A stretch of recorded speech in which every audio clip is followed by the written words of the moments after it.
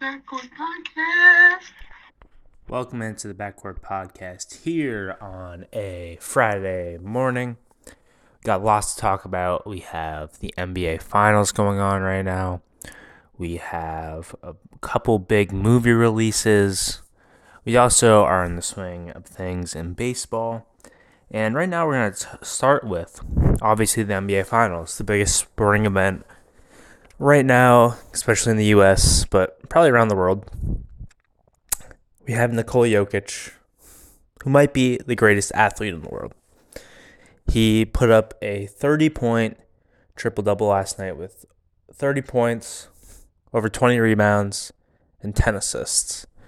Just an insane stat line, and he's showing over and over again that he is truly one of the best offensive players we've ever seen in this game. And along with that, Jamal Murray also had a 30-point triple-double, which, as far as I know, as far as I've heard, has never happened before. So, historic stuff going on in the finals for the Nuggets. Obviously, the offense is looking great. Murray, 34, 10, 10. There are a little bit of worries with the other guys not really getting going, but if you have your two-star players in Jokic and Murray playing at that level, you don't really need much help outside of that. Now, Game 4 is tonight, and really the key for Miami, I believe, is to get shooters going, because when they have their shooters hitting threes, they're very, very hard to stop, because they play really good defense, and when all the role players are hitting their shots, they're really a hard team to beat.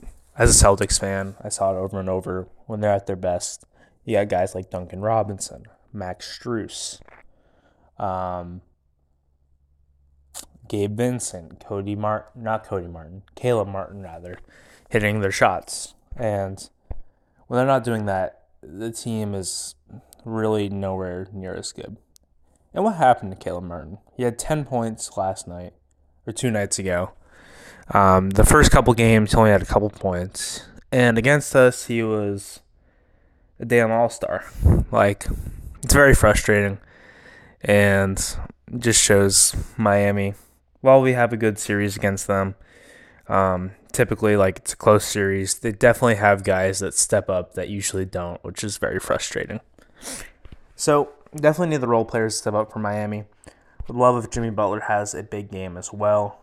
If you can have Jimmy having a big game and, say, Duncan and Strus and Vincent all pitching in with 2 or 3 threes themselves, that's a recipe for success. But, it's really tough with this Nuggets team. They're playing really good defense. Offensively, like I said before, Nikola Jokic and Jamal Murray are the most dominant 2 players duo that I've seen in a long time. I would say they're right up there nowadays with Anthony Davis and LeBron, Jaylen Brown and Jason Tatum, KD and Booker, to name a couple of the best duos in the NBA. I think they're, if not at the top of that list, definitely in the conversation.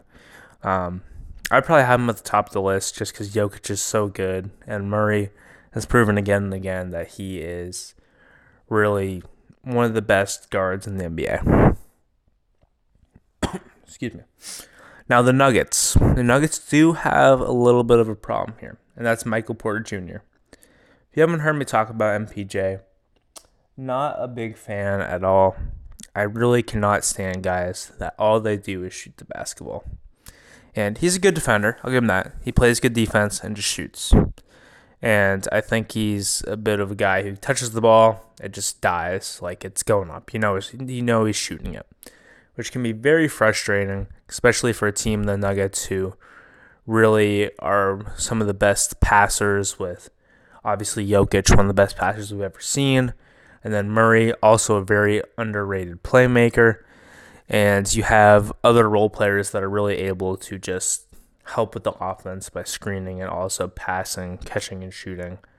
As we saw, Michael Porter Jr. wasn't hitting his shots. He got taken out and benched for a lot of the game. Only playing just over 20 minutes, I believe. And,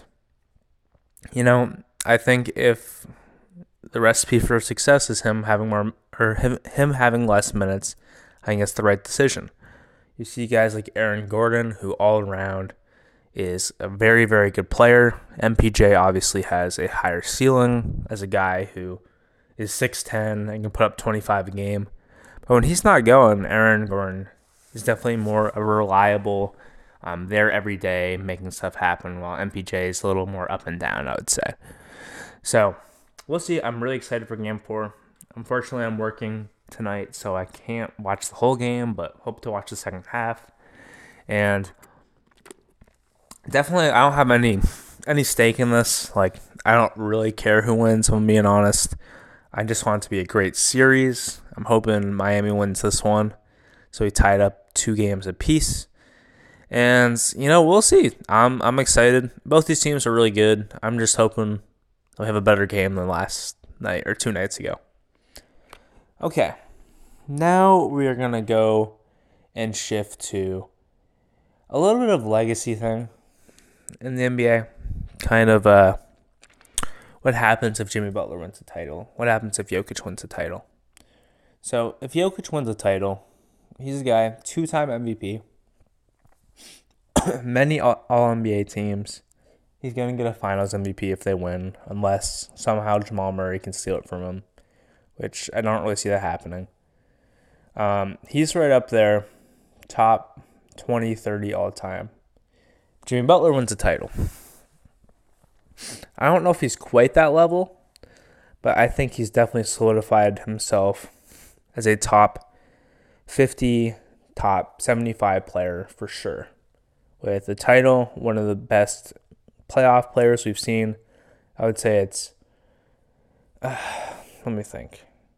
Really just like guys have been elite in the playoffs, clutch in the playoffs in the last 10 years or so. There's obviously Kawhi, LeBron. I mean, LeBron's at the top of that list. And then Kawhi's run a couple years ago. I would say Jimmy Butler's right up there as one of the big guys in the playoffs that just shows up and has some really big shots and really elevates his game. So, anyways, definitely really excited to see that game. And who gets the win? I think it's going to be a good one tonight. Let's shift to some movie talk. We had Spider-Man Across the Spider-Verse. Just came out a couple days ago. Really hard, name to say, because the first one's Into the Spider-Verse, the second one Across the Spider-Verse, and the third one's I forget what it's called, but anyways, they're just very similar names. And I would say very critically acclaimed, this last movie. It's a part 1, and there's going to be a second part coming out potentially next year. Definitely excited to see that. But I do think it's a little overhyped.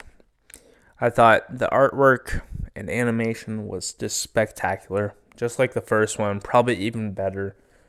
The way they used kind of current animation where it looks like very realistic and combine that with more of a paint and brushstroke artwork and comic books. Like when someone's flying through the air, they had the words pop up like you see in a comic book, or like when there's a punch, it's like a pow word pops up on the screen. It was just very creative and very cool.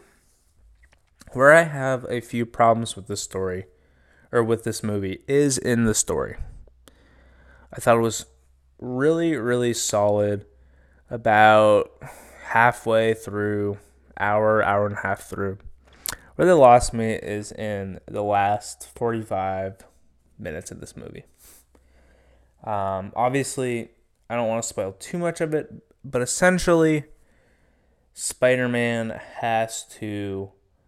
I'm going to spoil it. If you have not seen it, just skip this part. It's just a little bit easier to spoil. So basically, he goes into this other universe where it's all the spider people.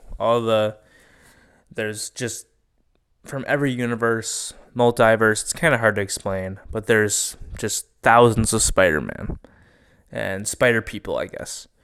But essentially, he learns there about the future and what's going to happen in his universe he's currently in.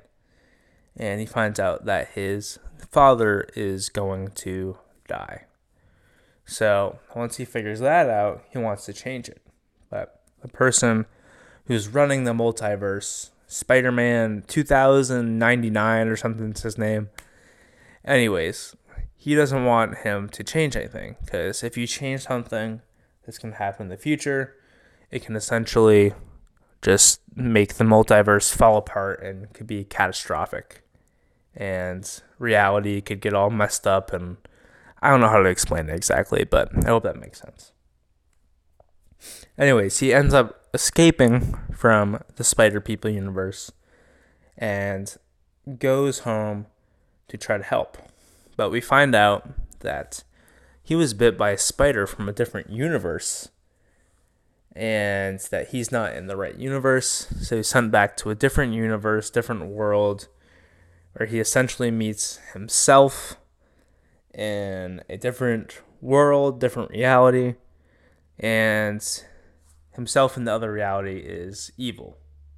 So I think basically we're set up for he's gonna fight the main guy in the movie, the whole guy or whatever his name was. Pretty interesting character, very funny, but he turns into a pretty big villain. He's gonna fight him, and I think he's gonna fight himself. Is my prediction, because he goes to the other universe, and I think he's gonna fight him.